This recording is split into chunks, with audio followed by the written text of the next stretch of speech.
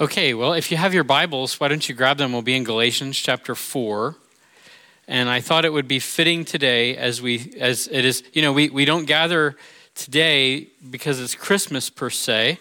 We gather today because it is the Lord's Day, but yet it is Christmas, and that is a glorious reality. And so we are going to kind of press into that this morning for our joy and for our encouragement. So I thought a good passage for that would be Galatians chapter 4.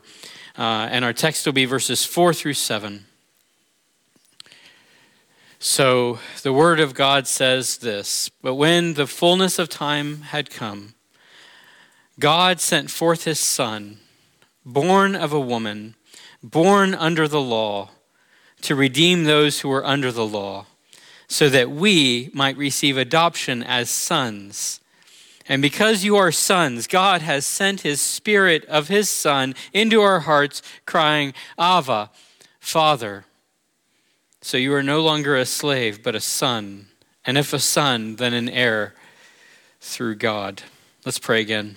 Oh Lord, thank you so much for the grace that you have shown us in Christ, that we celebrate now, that the Word of God became flesh and dwelt among us, that we through Christ have beheld your glory, and that we through Christ have now received adoption as sons. Oh Lord, the incredible gift that you have given us, the indescribable gift. Lord, I pray as we press into this just for a few moments of our day today, that we would see in that the reality of your love and your grace. And we would rejoice in that. And we would resolve even in that to walk with you and to please you and to follow you and to rejoice in you and to cast all our cares upon you and to hope in you in hard times. Lord, thank you for our brother Josh. Thank you that he's back here today. We pray for him and his ministry in Brazil. We pray that you would continue to bless him as he learns Portuguese.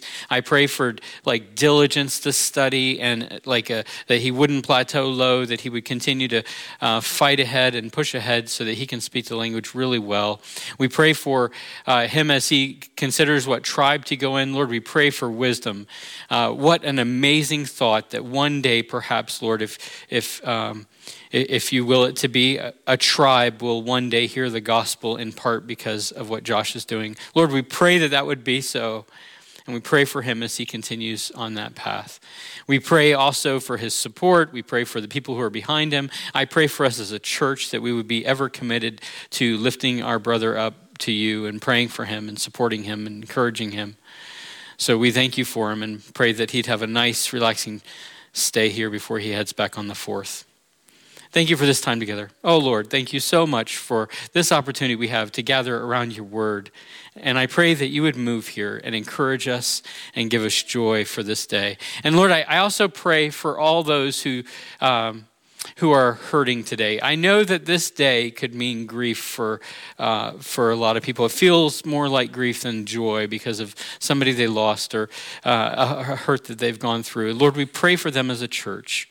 We pray for your encouragement. We pray to you, the God of all comfort, that today you will show your grace in a special way to hurting hearts.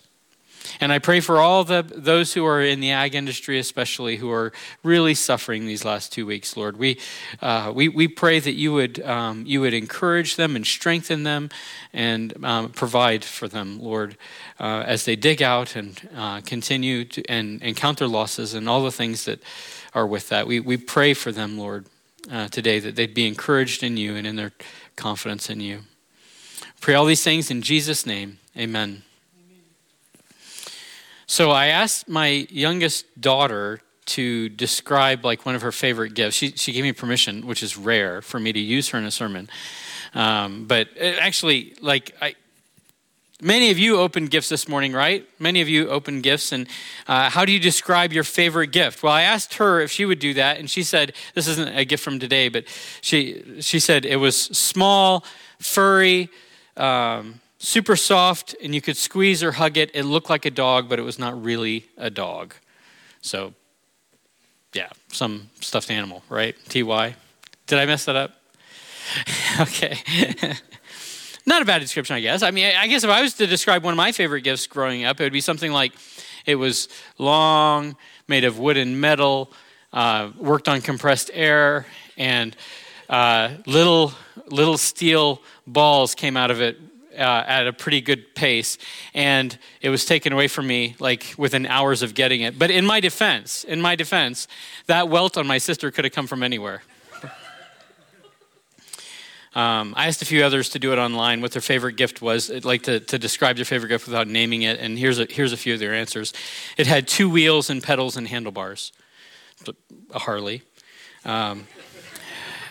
Another one described their favorite gift as a small rectangular piece of paper to gain access to a giant transportation vessel that would carry me to a warmer place that Christmas. Another person described their gift as a box that runs electronic warfare simulators, popular with college students. No idea what that is. A few more quick examples. Brown, 4 legs, long mane, tail, and went nigh. An overpriced round piece of wood with rubber meant to smack a small plastic ball across the table. Ping pong paddle. And finally, this gift calls me mom. So one of those things that you pull and mama. Maybe not. My point with all that is that gifts are generally describable. We generally are able to describe what gifts are and what they're like. And the more we like that gift, the better we are at describing it, right? So today is Christmas, and I'd like for us to look at it for a few moments at the description in this passage of a gift that Paul in another place called an indescribable gift. In 2 Corinthians 9:13, Paul said of this gospel, this is 2 Corinthians 9:13, he says, "Thanks be to God for his indescribable," the ESV says inexpressible, but indescribable is also actually a good translation of that word. "Thanks be to God for his indescribable gift."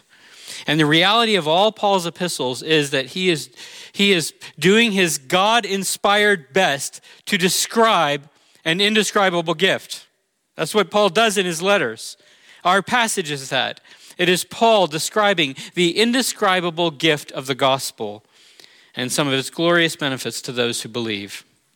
So for the next few moments, I think it would be helpful for us. We're going to be briefer than normal today, but for the next few moments, we're going to look at 5 descriptions of the most wonderful gift in the universe. The one we're celebrating today, the incarnation of the Son of God, who came into the world, took on flesh, and saved us from our sin. So my focus today will be mainly on verses 4 through 7, but it's helpful. I think there's a few things in this passage. It's helpful to know the bigger argument that Paul is making in Galatians. So Galatians 4 through 7 continue to unpack the truth that the law of God was like a guardian, not like a parent, but like a guardian, simply raising us up to point us to Jesus Christ and become God's sons. And he made that point way back in Galatians 3.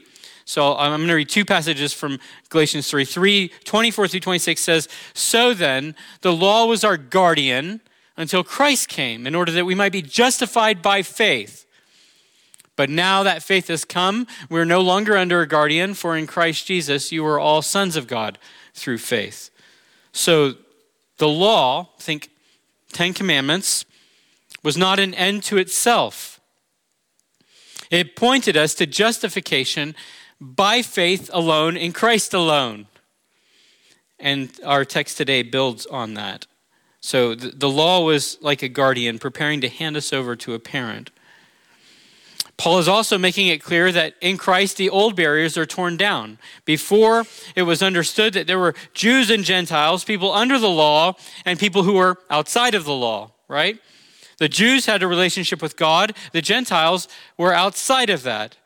But Christ abolished that separation, and Paul made that point in Galatians 3:26 through 29. "For in Christ Jesus, you all, Jews or Gentiles, sons of God through faith, for as many of you who were baptized into Christ have put on Christ. There's neither Jew nor Greek, there is neither slave nor free, there is neither male nor female, for you are all one in Christ Jesus. And if you are Christ's, then you are Abraham's offspring, heirs according to his promise. So, big theme, and this is going to come up in our text in a small way, a very small way, but I think a helpful way. A theme in Galatians is that Christ has torn down the separation between Jews and Gentiles. The gospel is a genuine offer to all. And everyone who comes to Christ by faith is made an heir of God in Christ, by Christ. And our text today in chapter 4 drives that point home, and he does it with two words that both mean dad. And I'll get to that in a moment. So our passage makes it clear that faith in Christ is the real answer, not law keeping, not Judaism. That's the big picture of Galatians and the backdrop to the text this morning. So let's unwrap this present, if I can use the illustration, together, and these 5 lovely descriptions of this indescribable gift for our joy and our increased faith on this Christmas morning. So the first description you can see in verse 4. This gift came in the fullness of time, like when the fullness of time had come, it says. And I think that simply means that God gave this gift in the perfect time in history. It was the timeliest gift ever. So why was it that, though? Why was it the perfect time in history? Why was AD 0 or AD 3, whatever, somewhere right around there, why was that the fullness of time? God is, of course, all-wise and sovereign and intentional in his plan for redemption, and it's complex and not all revealed to us, and so I don't pretend to fully know the answer to that, but I do know part of the answer to that, and that is that God had prepared man's heart for Christ. God had prepared us.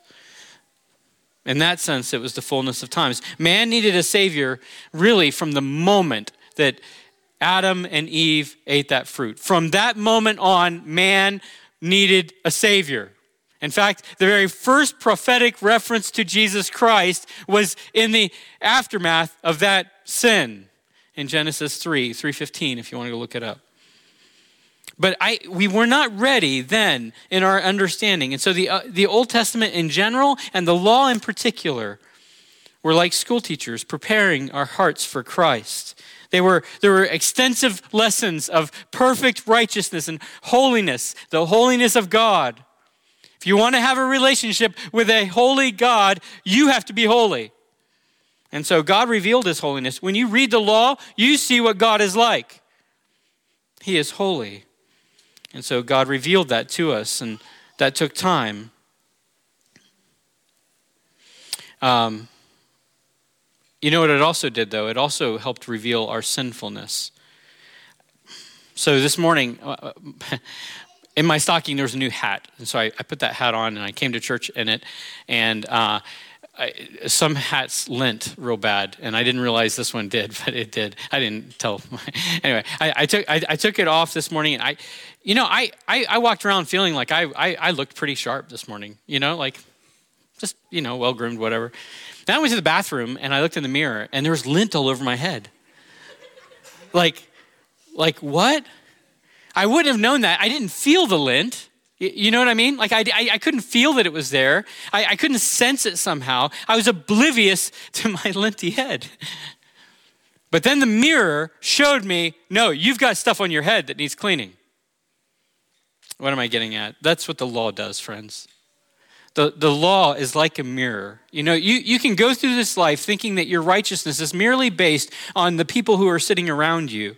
And you can go around comparing yourself as if, hey, I don't do all the things I possibly could do wrong, or the things that my friend does wrong, so I must be right. Well, the law comes along like a mirror and says, no, you are sinful before a holy God. When it reveals our sinfulness before God. And it's a standard that is outside of ourselves. That's what the law does. And God spent a lot of time preparing us for that. The law makes it abundantly clear to everyone who will listen. We are sinners. We don't measure up to God's law. Just take the 10 Commandments. And you could think that you keep some of them okay, but not when you if you press into that, your guilt just becomes so clear. Mine too. We are sinners.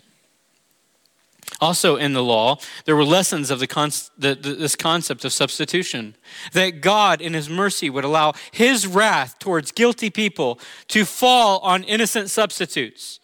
The Old Testament is replete with pictures of that. You know, the sacrificial system. A man who would sin would put his hand on the head of an innocent lamb, and that lamb would be killed, its blood shed for his sin. And that was not an end to itself. It was not the substance. It was merely a picture. It was merely a lesson. It pointed to Christ, the Lamb of God who would take away the sin of the world. It was to help us see how God was preparing us through all of the Old Testament so that when we get to the gospel, we would understand it. When we get to those words of John the Baptist when he saw Jesus coming and he said, "Behold the Lamb of God who takes away the sin of the world," that's what it is. God planned to send his son so that people were prepared to understand that God spent this time doing this so that we would understand that God is righteous, we are sinful, sin earns death, and that God would pay that sin with a substitute, one who would stand in our place for all who believe. When the time was right, at the precise moment that God planned before time began, Mary went into labor, and her son, the Son of God, the Savior, was born into this world. The advent of Christ is truly the most climactic event in human history. It's why history turns on his birth. And this is the biggest reason why Christmas ought to be significant for you as a believer. It's not just the birthday of Jesus that we're celebrating. I mean, it is that, whatever, but not in the same sentimental way that we commemorate our birthdays. Christmas points to the fullness of times when God, in order to demonstrate his grace and mercy and his love towards sinners, sent his son into the world to redeem us. So that's the first description. It was the fullness of time. The second description of this gift is that, as you can see again in verse 4, this gift was given through a woman. Verse 4 says, God sent forth his son, born of a woman. Now, why did he say that? What is the significance of Jesus being born to a woman? The significance means that Jesus was truly man, because all people are born of women. Jesus was truly man. In fact, in this one verse, you can see that Jesus is truly God and truly man. God sent forth his son, born of a woman, and it's meant to convey these two awesome truths. And I could spend a lot of time unpacking the significance of both sides of that, but I will have to leave that for other sermons. In short, it's significant that he is truly God because only God can save us from our sins. Only God. Only a perfect substitute would do for the atonement. God did not pour out his wrath on some third party. God poured out his wrath on his son for you and for me. And Jesus had to be truly man. You know why? Because death is the price that sin requires. Death. And God doesn't die. God doesn't bleed. God doesn't feel any weaknesses in himself ever. He has no weaknesses. And so God took on flesh. So Jesus was born of a woman to be the perfect sacrifice for our sins. What an incredible gift. Note the third description in verse 5. God sent forth his son to redeem those who are under the law. That means that the purpose of God in sending Christ was to purchase or buy or liberate all who are under the law's condemnation. Christ was born to redeem us, and the price of that redemption was his blood. In that way, the birth of Christ points to the death and the resurrection of Jesus Christ. That was God's plan. Christ was born under the law in order to keep the law perfectly, something no one else had ever been able to do. And that qualified him to be condemned under the law for lawbreakers like me, like us. He was innocent, and so he could pay the price with himself. And he did that to redeem us. He was born, he lived, he died, he was raised again, and he did that to give you new life, to redeem you. And that leads me to the fourth description of this gift. There's actually more here, but I just chose 5. But look at the end of verse 5. So that we might receive the adoption as sons. Those who have been adopted or who have adopted a child have a glimpse of the awesome reality that through Christ we have been adopted as God's sons. Adoption points to that. It's a beautiful reality.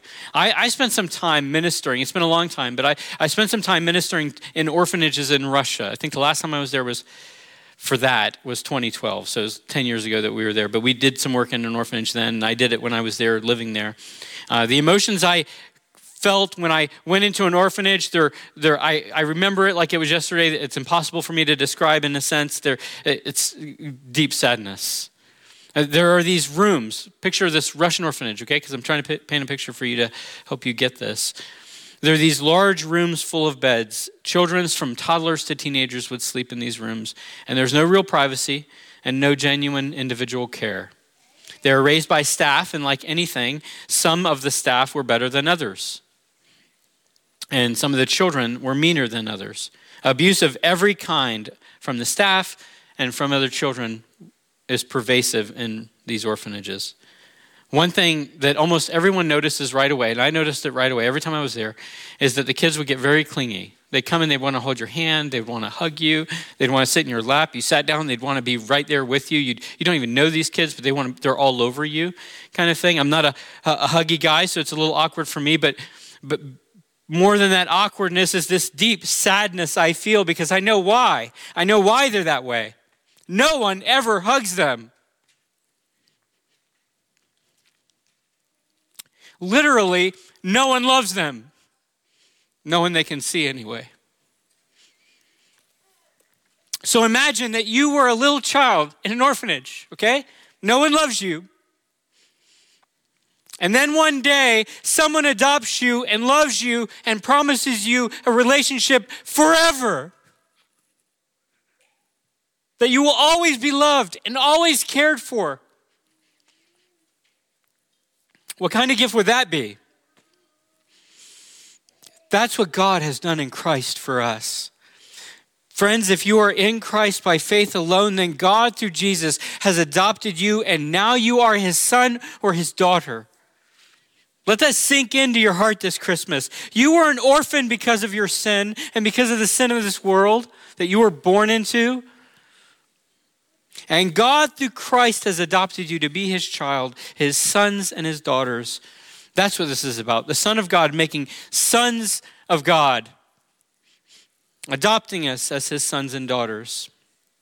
The fifth description of his gift is that when God adopts us, he sends his Spirit into our hearts.